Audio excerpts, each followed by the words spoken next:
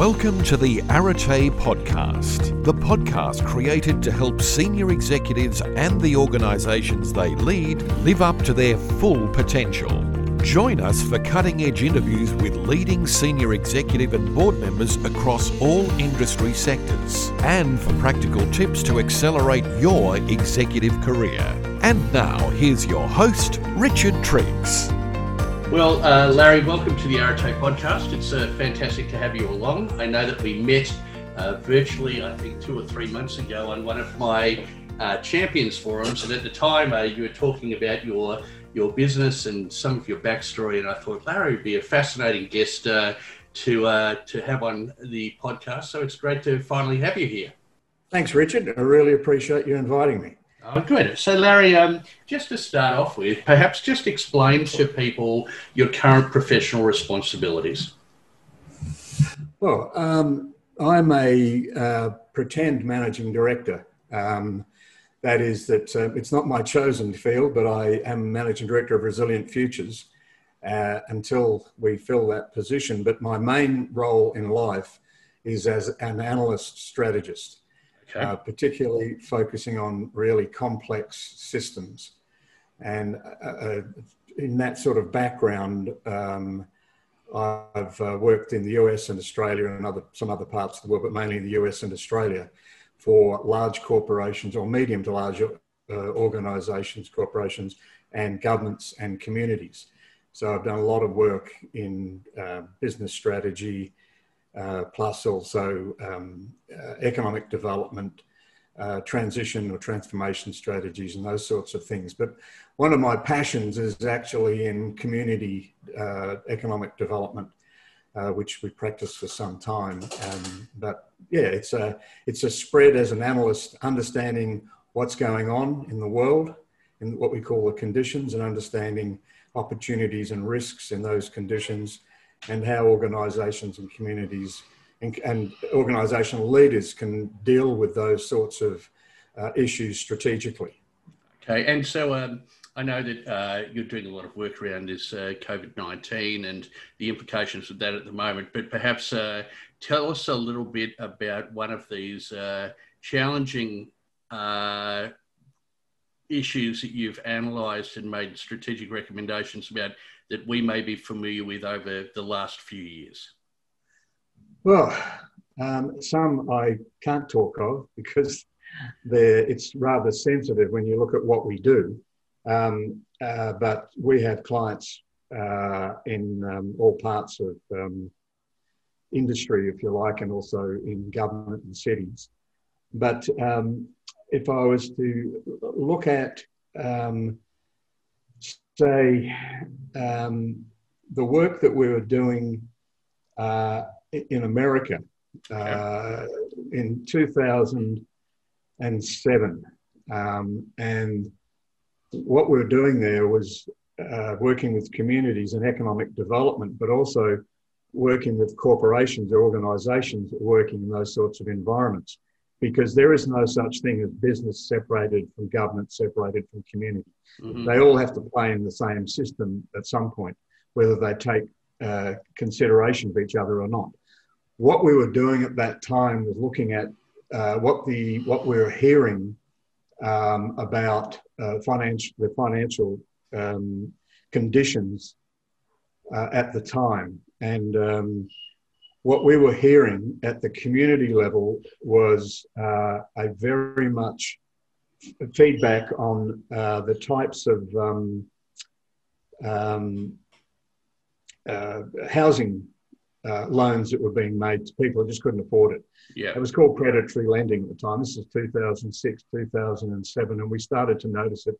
We were at the corporate level in terms of banking, talking to bankers who were saying there's nothing wrong. When we're working in the likes of the business side, there was a feeling that things went right in terms of how money was being lent, the type of debt ratios people had, etc. But the real proving point was when we spoke to people in housing who were looking at that time, Fannie Mae and Freddie Mac were the big government lenders for affordable housing, this sort of thing. And there was this sort of denial of the conditions that were occurring, an absolute denial that nothing was happening. We did some research and we found a report from the credit bank, the Credit Lyonnais, and they said they actually showed a chart that showed where all the loans were going to come to grief, and it was 2008 they were going to come to grief.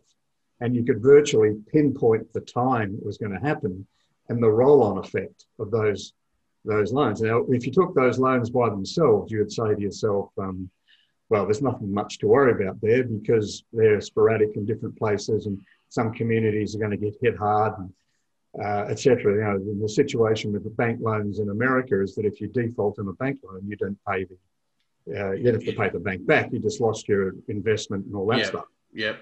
But so that was like, well, you know, if something does happen, what's the matter? And then I just happened to be sitting in the cafe reading the New York Times one Saturday, having my breakfast, and I read this half-page article in the New York Times that talked about the securitization of those loans and the debt that was being incurred by investors, that they were buying what were classed as AAA loans, bonds, securities, and these were all over the place. And there was a little bit down the bottom saying that these loans have been sold globally, and it was like, you've securitized all this basically crappy debt and passed it off, and what you're doing is selling it to people who don't know. And we did a sort of a rummage around as who's bought them, and there were little councils everywhere. In fact, the council that I owned a property in Perth in Western Australia bought those loans. Right. And I bought those securities, and heavily, because they're AAA and et cetera, et cetera. So we forecast, and you'll see it in our book, Disruptive Strategies for Exponential Change, we forecast the GFC based on conditions analysis. And once again, went around and telling people, and they said, you're crazy, it's not going to happen. Obviously it did. But the interesting thing was that the chairman of a large bank came out and said, no one could have reasonably foreseen these conditions, which was wrong in so many ways. And the reason I'm explaining this to you as a real live example, it is happening now, in that people do not understand the conditions at a global level or a local level that are impacting them. And I can give you a load of for instances on that. Well, Larry, I'd like to come back to that, definitely. A lot of people who listen to this podcast are aspiring managing directors and CEOs and board directors and so on.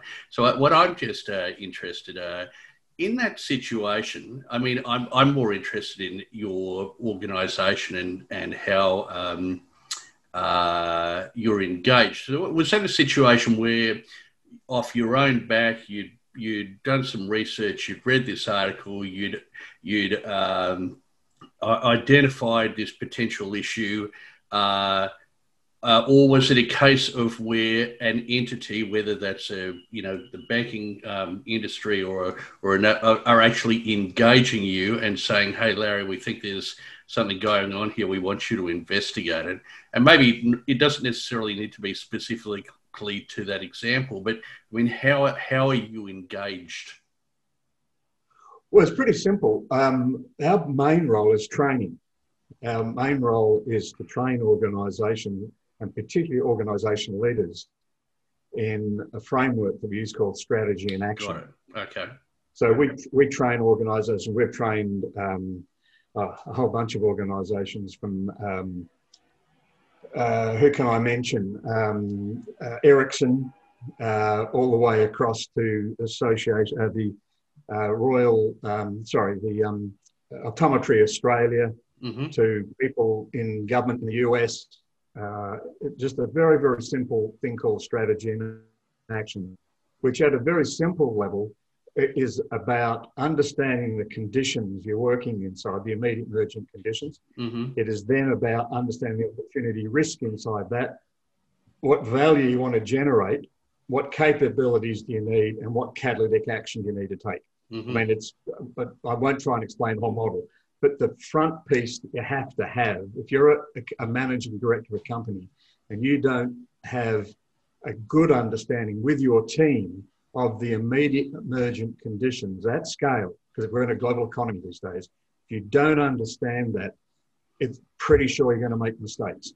And that understanding of conditions, immediate, emergent, from global to local, if you don't understand that, based on what could it or will impact your organisation, you are blindsided. You're going to be blindsided. Right. And then what you have to have is in your team is that shared context for decision making. You have to have a shared understanding of conditions. So that's basically, we do two things on that. Basically, we teach people how to do that. And secondly, what we call sense check their ability to do that. So for instance, with Ericsson, we help them set up an Australasian conditions watching team. And their job is to watch the immediate emergent conditions at scale impacting the telco industry and them. And you also got to look for the peripheral wildcards as well, because there's all sorts of craziness happens that isn't necessarily industry focused that you have to watch. But we actually teach people how to set up these sorts of conditions teams and then train them, because you get that right and the rest flows. Okay, fantastic. And so are you largely engaged by the individual organisation, or are there other types of clients that you're engaged by as well? Well, we're engaged by individual organisations, and they've from, as I say, the likes of an Ericsson across to Royal Australian College of Surgeons. We're doing work with them at the moment on, what is the future of surgery? Okay. As basically for us, it's a conditions analysis on not just the future of surgery. It's like, what's the business models that will arise out of having surgery in a completely different environment, all the way across to working with councils in looking at how councils, city councils, need to be thinking about conditions in suburban environments, or even looking at city environments. I mean, for instance, the City of Melbourne right now has got a huge issue around commercial real estate, given that the square metre economy, those business models that are based on selling square metres, commercial real estate, transport and all of those, if you can't put 50 people into a space, you can only put 25, it impacts your business model at renting commercial space. So you're going to see in places like Melbourne, Sydney, huge reductions in the amount of people that are travelling there. So that impacts transport, because you can't, the square metre economy is based on density of people. And if you think about what we call the shoulder to shoulder industries, entertainment, transport, if you look at people coming into town, shoulder to shoulder, well, you can't do that for the next 2, maybe 3 years. So what are those conditions that a city or a council needs to think about? But also the organisations inside those, one of our clients is a large commercial real estate organisation, and the question is, what do we do with all the square metres we've got that all of a sudden, in some locations, particularly in large shopping centres, they're pushing back on rents. So you've got large people, without, the large supermarkets and chains, etc., saying, we're not going to pay that amount of rent anymore. And you've also got to look at what's also happened is there's been digital acceleration to saturation. Now we're in Melbourne, digital saturation is almost complete. And with the extra work they've put into the NBN and with 5G coming out and other satellite-based services, digital saturation in Western economies is there. So all of a sudden people go, we know the remote working from home or working from place is huge. We did a study over 12 years ago in the United States about one little village in Connecticut. If it had actually, instead of all those people commuting to Manhattan, if they stayed at home for 2 days a week and didn't go to Manhattan, what drop off in the economic sort of Manhattan would occur, and what increase would happen in local economies. It was immense, because if you millions of people doing that every day, you just say take 2 days out. So most people are saying we're going to go back to the office. You say, we're only going back for 3 days or 2 days. So, you know, when we say we're not going back to the office, it usually means when we're going back occasionally. But you've got this huge impact on a city or wherever it might be, and you've got this impact from shoulder to shoulder. You know, like, how are you going to fill the MCG for the grand final next year if they've got shoulder to shoulder requirements? Because, you know, the COVID-19 is not, there's no silver bullet for COVID-19. I know you'll hear from the esteemed President Trump that he has a silver bullet. Yeah, well, it's like he had a silver bullet for everything else he's done, which has been a failure. There's no silver bullet. The best thing we can get is a treatment. So, Larry, before we get into that, you know, you've got a really interesting backstory. You know, I remember you sharing some of it when we spoke last time. So tell us a little bit about, you know, what's led you into this career and you know, some of what's been happening in the lead up to where you're positioned now.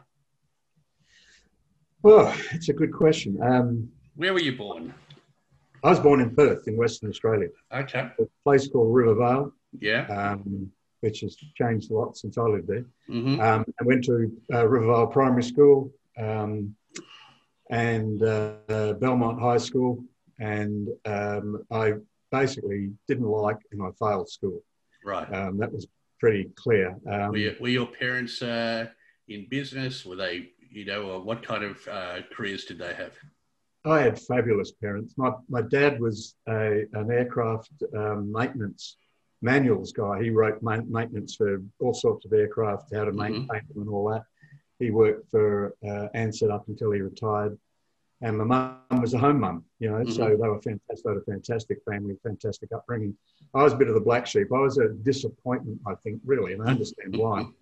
Because I was the kid that was hopefully going to go to university, but I had no hope of ever doing that. I joined the army for a brief sprint, and then left that and ended up going to England for a holiday. I worked in a bank for a certain amount of time, but I was just dying to get out of Perth in 68, 69. So in 69, I went to England for a holiday and stayed for 11 years. I worked mainly in fashion there, and that was manufacturing, design, all sorts of things. A colleague and friend of my first wife's, close friend of my first wife's, and my first wife's family, Paul Smith. Oh, really? Who, okay. Passion name today, and Paul's done extremely well. But we've had a few beers together in the early 70s. He used to be the store manager of my sister-in-law's shop. Oh, is that right? And so, you know, I've worked with the best. But I'm not too sure that I was the best in fashion. But I came back to Australia and worked in the various positions. And I was a sales manager for Jeans West back in the 80s. But, you know, I tried going back to university and that never worked out. But then I started to do various things in marketing and strategic thinking and strategic planning, and really just sorted it out for myself. And I decided when the 80s collapse occurred, I decided to throw all the books away and create my own framework, which I've worked on now since the late 80s, but definitely into the 90s.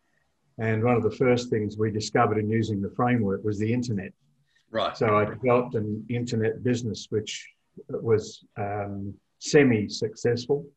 I wouldn't call it successful in the end. It was bought out by people who it didn't go too much further than that, eventually closed down. But that was a national business. It did some pretty big things. But I'd started to develop this framework called Strategy in Action, or the Resilient Futures Framework. And in doing that, I went to the US. I did some projects around the place, and I was living in Melbourne at the time. I went to the US on a tour, and I got invited to present in a place called Providence, Rhode Island. I was doing this, what was called Creative Economies, Next Economies thing in the US, so I went to places that were about the same size as Perth, because I was working in Melbourne, I was working with West Australian government, and went to these different places, and eventually I got to Providence, Rhode Island. I got invited to to do some projects there. So I was commuting to Providence 6 weeks on, 6 weeks off, 6 weeks on, 6 weeks off for about 6 months to 8 months and 9 months, and then decided to go live there, and lived and worked in America for 3 or 4 years, which was very exciting. I love two things. I love working there because it's such a complex place to work, and I love my America. I don't like certain parts of it, but I do love my America, a lot of my American friends. But I guess the experience I had 10 years in the UK, the years I had in Australia, and I think one of the, and obviously my experience in the USA, which, once I had gotten through cancer, I had a bone marrow transplant. Like the next day, I was back working over there. And just that whole experience and together. I think one of the best things that happened to me is I didn't necessarily go to university. And, because I remember you talking about this last time we spoke. I mean, this was a pretty significant health issue for you, wasn't it, Larry? I imagine that not having personally dealt with that, but knowing many people who've had similar situations, you're in this amazing, you're really getting your career firing, you're traveling backwards and forwards to the US, and then suddenly you discover you've got leukemia, and you said, look, the next day after a bone marrow transplant, I'm back on a plane, but without kind of glossing over that, what was the impact in terms of your own consideration? I mean, your own strategy had been disrupted, hadn't it? I can't imagine this was something you expected or wished for. So how did that change your perspective in terms of your own career? Well, to be perfectly honest, it was one of the best things that happened to me. Now that I apologise to everyone who's experienced or experiencing first-hand or second-hand cancer. I really apologise, but I have to say my truth. And what it did was stop me in my tracks, because whilst my commercial life was exciting, and living in America and doing what I was doing there, my commercial life, or my professional life, if you like, but my personal life was a mess. And it allowed me, I can remember going to the State House in Providence, Rhode Island, to talk to Department of Planning and all this sort of stuff, trying to work stuff out. And I got a call from a doctor, the doctor's nurse, saying, "Oh, Mr. Quick, I'm just ringing you up to give you the results of your blood test." And I go, yeah, get on with it. And she said, "Well, your cholesterol's fine," and and oh, by the way, you need to go urgently to see this specialist. I went, what does the specialist do? I think he's a hematologist. What's a hematologist? Okay. So I rang through and made an appointment. I went to see him, and I walked in, and he said to me, I didn't have any inkling, because I walked in and it was like, "So you've got cancer?" I go, "No, I ain't got cancer." And I walked into his surgery, like his rooms, and he said, "Are you okay?" And I went, "I'm fine. I was in the gym the night before, and I'm just fine." And he goes, "Well, you shouldn't be." He gave me what's called a bone marrow biopsy on the point, on the table right there and then. And it bloody hurt. He said, "You have this under a bit of anaesthetic."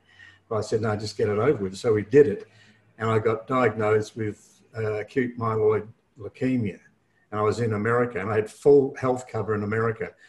And that was at 11 o'clock. And in the morning, I drove back to my house, rang a mate of mine, and took me to the airport, and I got a flight straight out home. The doctor said, "Don't go. You got to stay here because you could have what's called Rigels. You could have an attack because your immune system's not working." So I got back to. I actually went through Hamburg, which was fun because I'm a big Beatles fan, and I went to the Beatles store at the airport there and bought a whole bunch of stuff. And I must admit, when I got home, my wife said to me, "Oh, you bought all this Beatles stuff?" Yeah, it's not too good if I die, is it? But anyway, so I went to 6 months in the cancer ward in Perth, and it was a transformative experience, to be honest, because you get very used to what I call NDEs, near-death experiences. Mm.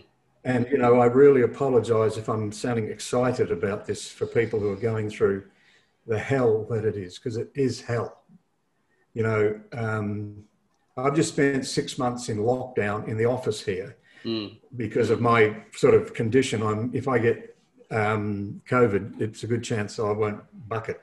Mm-hmm. But I've spent 6 months in lockdown here, and it was a cruise, a breeze. I'm talking about we've got an office here. It's got bathroom, kitchen, showers, and all that sort of stuff. So, you know, I was in lockdown here for 6 months.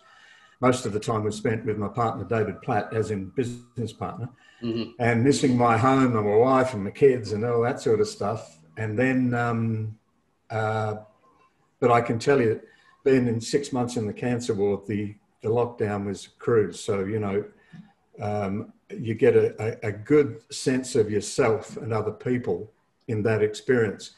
And I don't know how you actually replicate that, because I was one of the few of my friends in hospital that made it through. Right.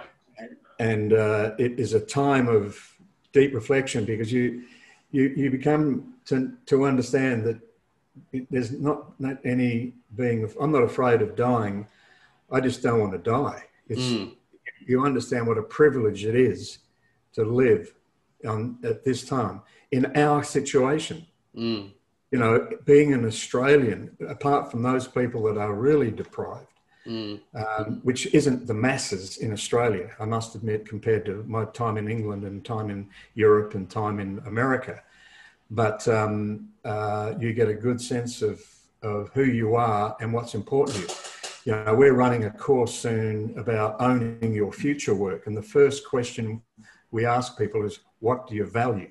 And when we run it, the amount of people that go, I've never answered that question. Or probably never even thought about it. Yeah. Exactly, yeah. And it's sort of, you ask it now, you say, you know, what do you value? What value do you want to build in your life? And who's it for? And we're not prescriptive about that, you know, I mean, but in the times we've run it, I haven't heard anyone say, what do I value? I value a home with a swimming pool and a job with $300,000 a year. Yeah. It's always based on people. Yeah. And, you know, if you're going to have a house and a 300,000, it's about, that's for the people. So at this time for COVID, it's a great question to ask. What do I value? And who's that for? And in fact, it's something that gets brought up quite regularly in the Champion Forums. We were talking about it this morning. You know, there were a number of people from Melbourne who were getting extremely despondent about the ongoing lockdown and so on. And yet when you think of it in the context of, you know, I used a saying that I love, I used to feel sad I had no shoes until I met a man who had no feet. And yes, exactly.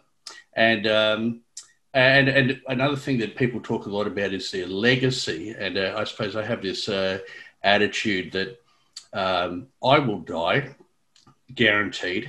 I will probably die sooner than I hope or expect to die, right? Yep. And after I die, not long after that, nobody will ever remember that I was alive. You know, my kids will, perhaps my grandkids might, you know, but even the greatest, most successful musicians and actors and playwrights and philosophers and so on, in the grand scheme of things, it's not that long before you're forgotten. So why? So where is your attention? What is your attention on building, you know, this massive fortune and working 90 hours a week and, you know, feeling that you're creating this legacy? Because really, at the end of the day, life's pretty short. We've only got one of them. So why not do what you love? Exactly. Yeah. It's a really interesting question, because I've got to say that there's only been a very few times in my life that I haven't done what I wanted to do, and what was good, what I thought was a good idea.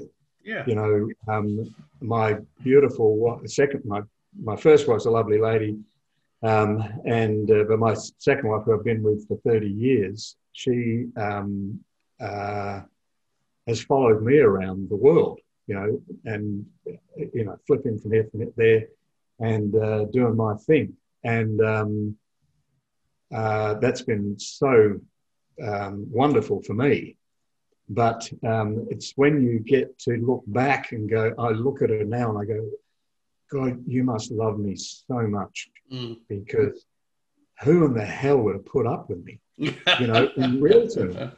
And but you know, I've got to say that I look back and there's some dark times, but even when you look back, it wasn't really dark. It was just an experience and in a set of circumstances. I didn't really understand what was going on, how to work with it, and you learn about it later. But you know, my lifespan, I'm 70 in a couple of months' time, and if I've got another 10 years, I'd be extremely happy. That's nice to say that I will, but I'm intending, because I want to see my 11 grandkids grow up. But I want to see my 11 grandkids grow up in a world that's worthy of living in, and not in exactly the same way as I've experienced my 70 to 80 years, but in something that is inspiring and something that is motivating and fair and, you know, just and valued. You know, it's sort of, I think that's what you learn as you get older. It's like, you know, you hear that all the time. I wish I was 21 and know what I knew now.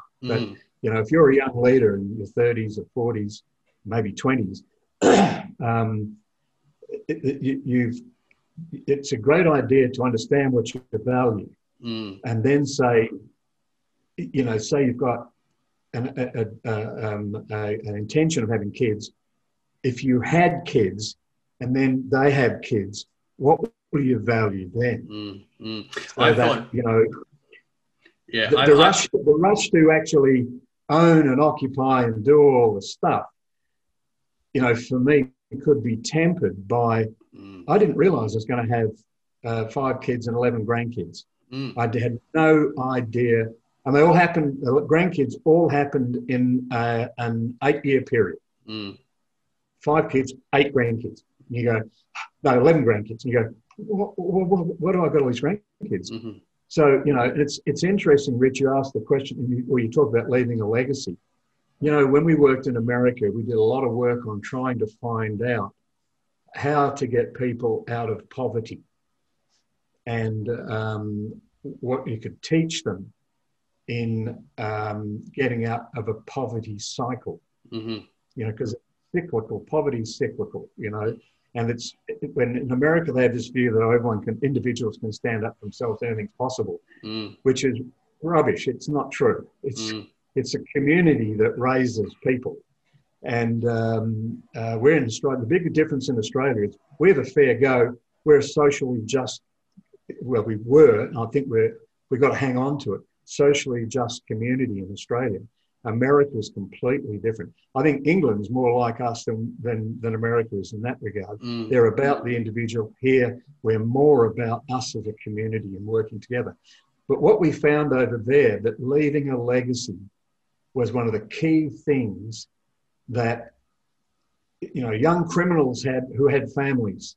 We're mostly talking about African American that we work with, that worked in the drug area. They when they were younger, they was like, oh, bling and all that sort of stuff. As they got a bit older, even if they weren't married to the child's mother, they wanted to do something right, majority, and they wanted to leave a legacy. They just didn't know how to do it. They had no clue on what to look for, because, you know, a lot of the programs they had over there paid them hardly any money at all. They couldn't afford to stop selling drugs. Yeah. It's $50,000 a year that you need in some of the states we worked in for a person to bring a family up so that the mother could look after the kids, be home and looking after the kids, and not get into crack and all that sort of stuff. But, you know, they were getting welfare programs that paid them 20. So how they couldn't even afford to rent a house and bring a family up. So you've got this ingrained poverty that occurs. But they all talked about leaving a legacy and just didn't know how to do it. So we worked on a model called the value of work cycle, that talks about we talk about these 5. It starts with, what do you value? If you center someone in their values based on some universal values that usually people aspire to, such as being free, safe, equal, recognised, valued and judged in the same way under law. Mm-hmm. If you just get people to understand that, then they'll start to say, I value this, this and this. Mm-hmm. But it's secure and valued work, number 1. Stable family situation, number 2. Upward mobility of the family, that is rising to different levels of society. Mm-hmm. Wealth creation, so that it's not like I'm going to go and make $1 billion, or you could. Most of it is like, I own a home, I'm liquid. Yeah. And then that one of leaving my legacy is such a critical one. And that value of work cycle we work with in Australia in owning your future work. And it's amazing how many people go, oh, I get it. And this came from people in depressed communities of where does work fit in? You know, rather than being obsessed with work, where does it fit and how much do I actually have to do to achieve what I want, you know, such as secure and valued work. You know, we just have to look at what, you know, the casualisation of work's done. You know, we've got some of our best teachers in universities on 2-year contracts that don't get renewed, like our educators are on short-term contracts. You know, I don't get that. You know, a gig economy, you know, or 5 jobs. You know, we haven't had an increase in wages. And I'm not a lefty or a righty. I'm just saying, if you want to have an economy that works, you have to distribute the money. The labour has to have some capital rather than being owned by a few people so that you can generate secure and valued work. There's enough money there to have a stable family situation. And it doesn't matter if it's a split family or not. It's a stable family situation. We all make mistakes in relationships, particularly, you know, people getting married at the age of 20 and going to live to 100. I don't know how you work that out for the rest of your life. I certainly didn't. But, you know, upward mobility, wealth creation. Well, how do I do that? You know, without being a career maniac, where you know, kids with 2 parents that are manic careerists all of a sudden aren't spending time with their kids. Which is another form of having, you know, 10 jobs and not spending time with the kids. So, you know, I just think that in my experience, you know, if I said it like this, that, oh, I understand how it's supposed to work at the age of 70. I get it. Larry, I'm keen to sort of segue the conversation into what we spoke about earlier in relation to the climate economy. But just before we do, to sort of close out on this, again, this is something that we were talking about this morning. And if you look at a traditional Indigenous culture, you know, children were brought up by the village, not by mum and dad and 2.3 kids living in a 400 square metre block of land with a fence around it. And and I think that, you know, we, generalisation, but, you know, white first world countries think, oh, we're so civilised, and, you know, because we've got vacuum cleaners and aeroplanes, and yet in many respects that traditional lifestyle, much more time for socialisation, much more vibrant spirituality, much greater sense of community, much more leisure time. So I think often we're deluded if we think that, you know, this is the best that life can be. And when you start to think about that, there are lots of other ways to consider your life than, you know, double income, you know, earning 300K, but unable to spend time with the kids on the weekend because you've got constant deadlines. It's a funny way that people value life, isn't it? Oh, absolutely. And I think it's not anyone's fault. We've just fallen into this thing that, you know, having, you know, I've got a background in advertising, and, you know, if you ask me, you know, how to manipulate consumption, I can tell you how to do that. But I think we've become so engrossed in a desocialization to like it's what I call outsourcing your values. Mm-hmm. That you see this has been happening for a while. It's like, how do I get some values? I get a religion. And I'm not a religious person at all. I don't belong to any religion, but I know what I value, and I know I value the society I live in. I don't really value flags. I don't value national anthems. I value the people. I value Australians, the people, and there's symbols that you can have that might represent that, but that's not the symbol. As soon as the symbol becomes more important than the people, you've lost it. And you only have to look at the dogma in politics, how they manipulate people around symbols and that sort of stuff. So, we get symbolic values, which is some sort of club you belong to, or, badge you wear, and you outsource your values. Someone else tells you what you value.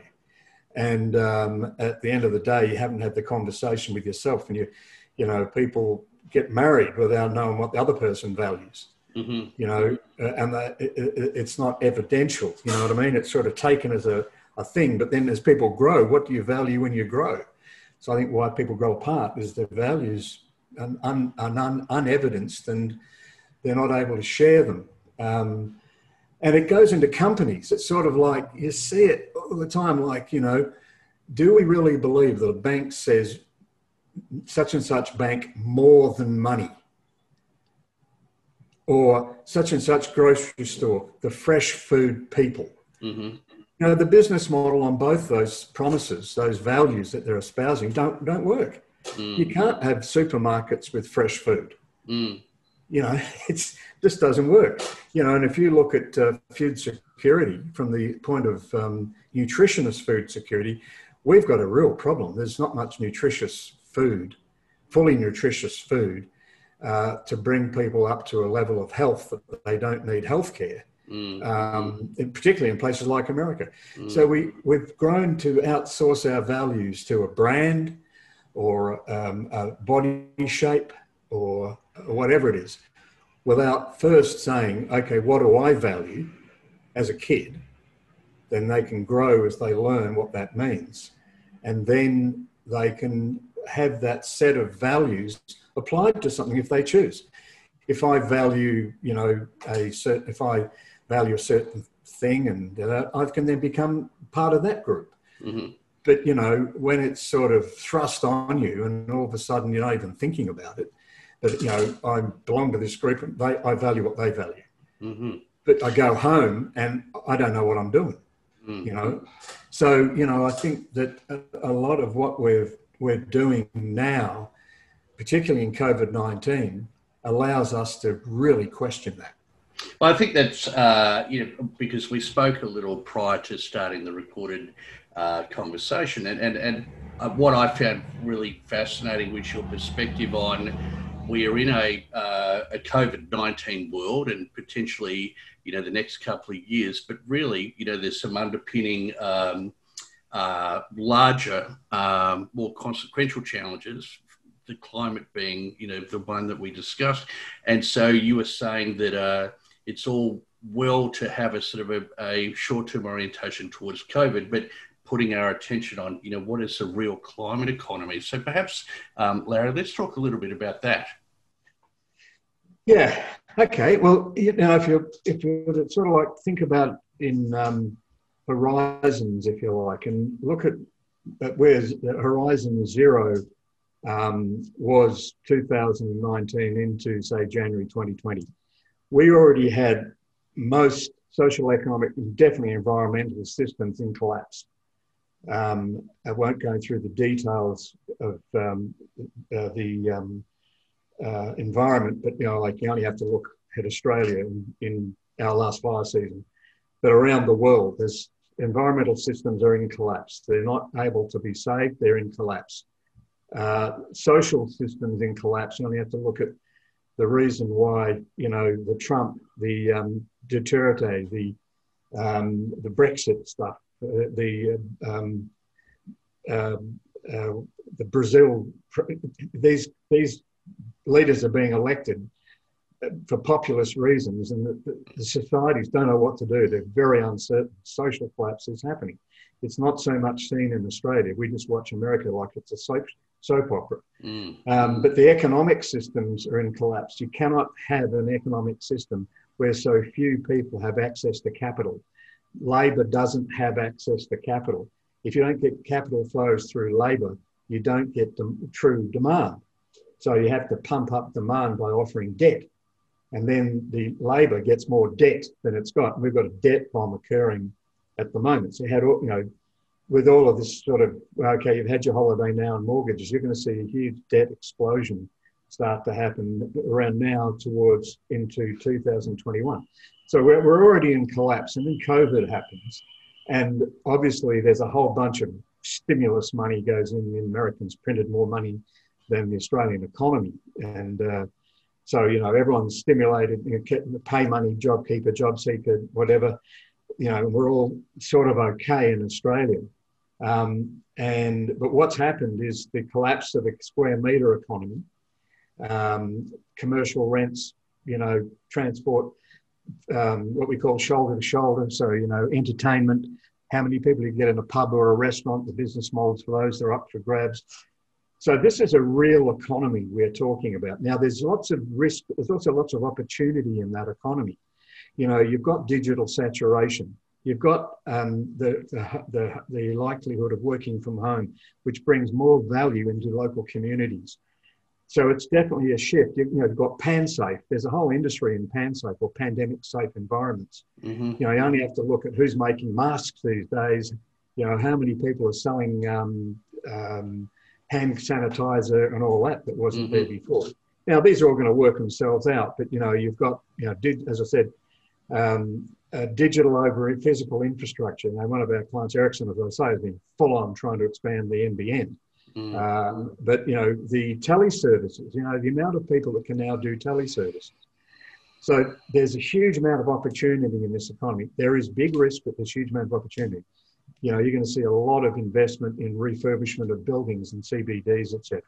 And there's going to be some pain because there's some businesses that won't be able to sustain. And there's also some what called zombie businesses that we're never going to sustain anyway. So it's not about picking winners, but we're going to go through this real economy, which is a COVID economy.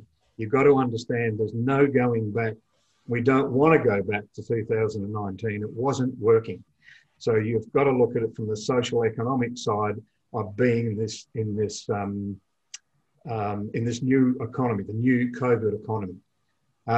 So that's going to be lasting for 2 to 3 years because you're not going to, the people who go, oh, let's get over this COVID thing. Oh, for God, let's just open up again. It's not like you can say to COVID now, go away, go back to your pen. You're going to, this disease is a new type of virus. It's not the same as flu. It is having lasting impact on young people who get it. It kills older people, and it transforms. It's morphing in America. So you're going to get a treatment more than you're going to get a really sustaining vaccine. So you've got at least 2021, 2022, those 2 years. Now, what we can't forget that what we were going to do pre-COVID was focus on how we're going to get ourselves organised in Australia in 2020, 21 and 22 from a climate change perspective. That hasn't gone away. So what we've got to do is make sure whatever investments we put in terms of opportunities and mitigating risk in 2021, 22 in the COVID economy is in sync with what we call the real climate economy. Because we've only got 5 years to do that. So you've got 3 years of COVID economy, before it becomes just normal. And COVID is just one of the pandemics we've had, because there'll be more. And we're just flowing into the next 2 to 3 years. But in that 5 year period, to 2025, we have to get ourselves understanding the real climate economy. And because we only got to 2030 before the emissions reduction are reached. And if we don't achieve those emissions reductions, well, it just, the climate globally just goes into shock. And, you know, what I'm saying is it's your choice. You know, you're either going to adapt to a climate that is real in terms of what you do about the climate, or you adapt to a climate and say, we're not doing anything. So it's a choice that people have to make. And in an organisation doing its conditions watch, it has to sort itself out from a COVID economy perspective. Mm. That's a must, because, you know, it's a bit like, you know, happened, you know, climate change was the biggest moral challenge in the world, according to Rudd. Then 2008 came and you saw it happen globally. When the GFC, the global financial crisis, happened, the climate was off the page. You know, like we can't look at that now. We've got to get our economy sorted out, and it just got worse. Now we can't afford to do that. We don't have the time now. We have to get this sorted in the next 5 years, and a good way of doing it is to reorganise towards the COVID economy so that it fits in sync with what we're doing in the future. All right, so Larry, let me sort of try and make it a bit more practical from my understanding. So if an organisation is saying, look, we are trying to strategically position ourselves for COVID and then the real climate economy, but at the end of the day, you know, that organisation has limited influence, you know, how are they able to predict what the world will look like post 2030? You know, if they're an organisation that's trying to compete but has limited impact on global decision makings about the climate. No, absolutely. I would suggest that we're not trying to do that prediction. The first thing that we talk about is understanding strategic thinking and a model that actually can work in this environment, because your ideas of visions, missions, and all that sort of stuff just doesn't work. It never has, never will. It was just a nice way of acting in a semi-stable, well, trance that we were in 2019. You know, you only have to look at the collapse of the banking system with the Royal Commission and the visions that those directors put out. They were just bullshit, you know, like they just corrupted the whole idea of visioning and that sort of stuff. So we're not asking people to predict the future or have necessarily, they can have a vision for the future, but it's got to be based on what they value in terms of being there in the future. Mm-hmm. But, you know, what you, firstly, you have to learn a strategic model that is a real strategic model. And on the sales pitch there, that's strategy in action. That's what we teach. The first thing that we teach around that is that it's not just the people at the top that do it, it's more people in the organisation can do it. And get a sense of primarily, first up, is the conditions. What are the immediate emergent conditions? That's happening now and emergent coming at us from the future at scale that are impact us. Now, that's got to be treated really seriously in organisations because we're in a global economy. Mm. You know, digital saturation has just made that exponentially just take, you know, it's gone and work from home. Bang. You know, it was always a trend, but now it's happened very fast. Mm. So we've got to come to terms with, you know, I'm not asking people to say, try and work out what the economy is going to be like in 2025 or 2026. Mm. What I'm saying is let's get the COVID economy understood now, 2020, 21, 22. At an organisational level. At an organisation level. Then because we're in this understanding of conditions, we can see things that are starting to come. Mm-hmm. And be agile. You know, say again? And become agile. So, that's right. You know, don't use agile. Agile doesn't work in these environments. Yeah, that's one of those co-opted words, isn't it? Yeah, you've got to be able to think what are the immediate emergent conditions at scale, and understanding that you've got to change ahead of change. You've got to be able to do those things. Changing ahead of change is really important, learning how to do that. But also what you've got to do is, in understanding conditions, one of the key things it does is breaks down the complexity. Because when you have a huge disruption like we've had, where it drops off really quickly, performance drops really quickly, past information doesn't have the currency that it had before. So everything appears complex. But all you have to do is to do a reassessment of the conditions. So it's a bit like if you were walking through the bush, etc. You had a compass and you had a map and you had all those sort of things, and you thought you're on track. And I picked you up, put you in a blindfold, and took you somewhere else and let you out. The first thing you would be is disoriented. You'd just be disoriented and confused and look around and go, well, this isn't the same information I had when I was back there before. So you have to reorient yourself by understanding the conditions. What's immediate, what's emergent at scale. And you do that, and the faster you can do that, the better. So the more you're trained in conditions analysis, the faster you do things. And most people don't have any idea what I'm talking about when I say conditions analysis. But, that's my skill, is conditions analysis and strategic thinking. And so, that's why we teach people a really, really important thing. So what we're talking about is understand the COVID economy, conditions impacting your organisation. Now, COVID economy is not about, I've got social distancing happening, blah, blah, blah, blah. There's a whole bunch of things happening around full economy of that.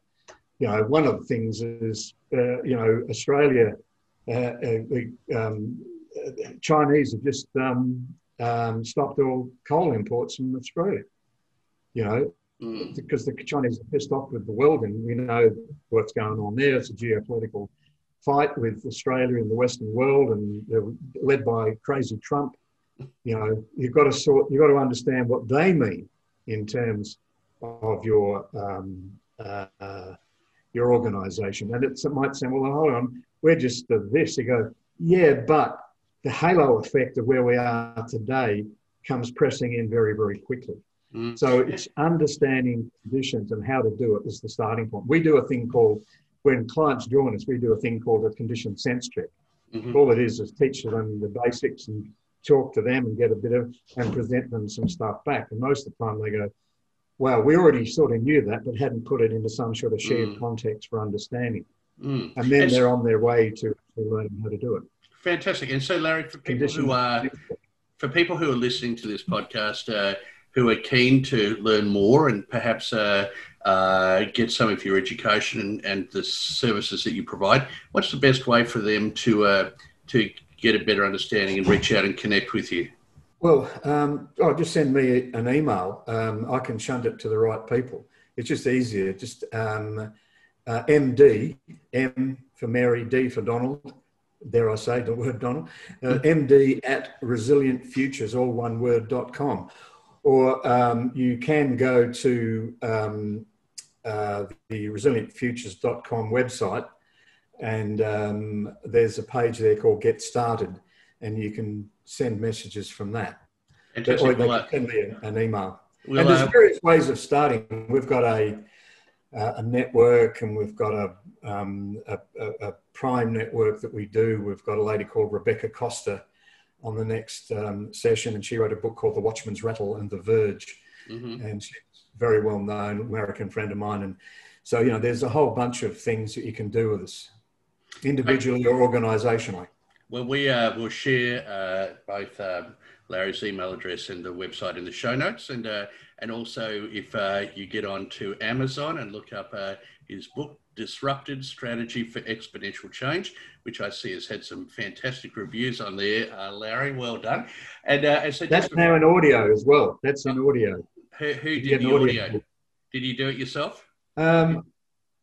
I'm far too lazy to do that. Sit in the studio for 20 hours. No, it's a friend of ours in America. Okay, all right, good stuff. And so just to wrap it up, Larry, it sounds as though you're not a huge fan of Donald Trump, but do you think he's going to win? Yes. I do too. Now, let me qualify what I mean. Is he going to win?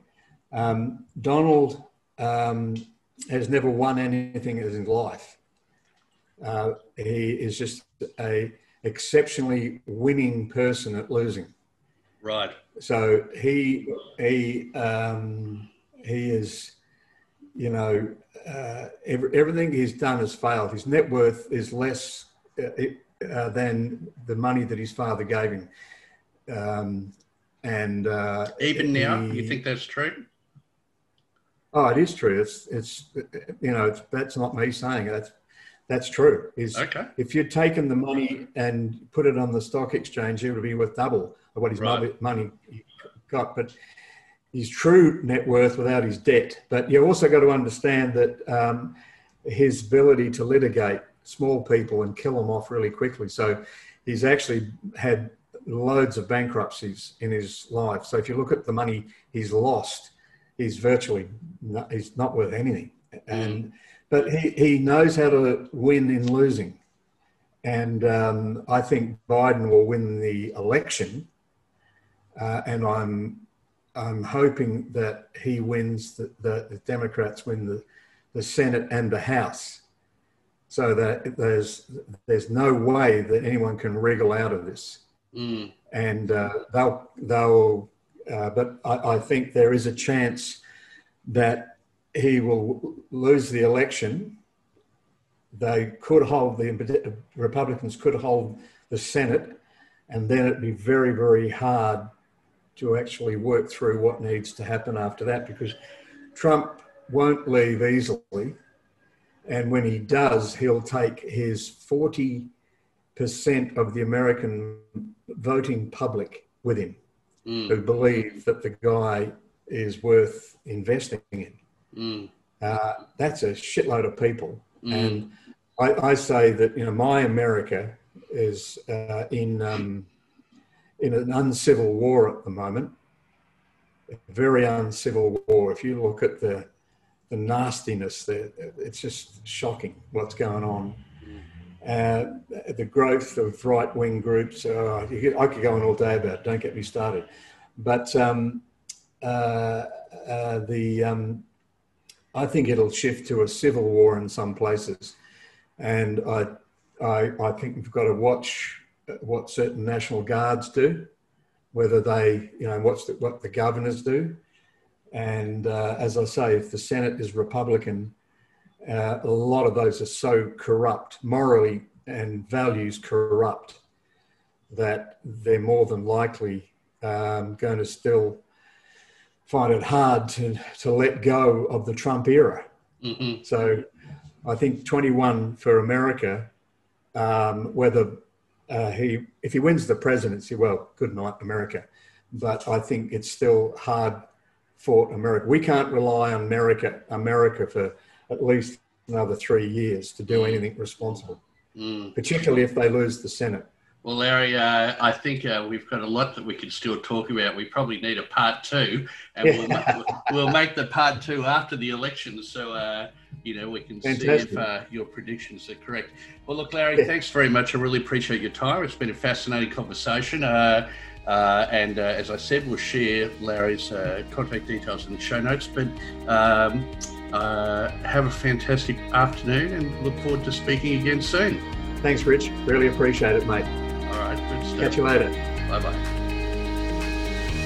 We hope you enjoyed today's episode of the Arete Podcast with Richard Treeks. For show notes and other resources, please visit aretepodcast.com. While you are there, you can subscribe for future episodes so you can continue your own journey towards realizing your full potential as a senior executive.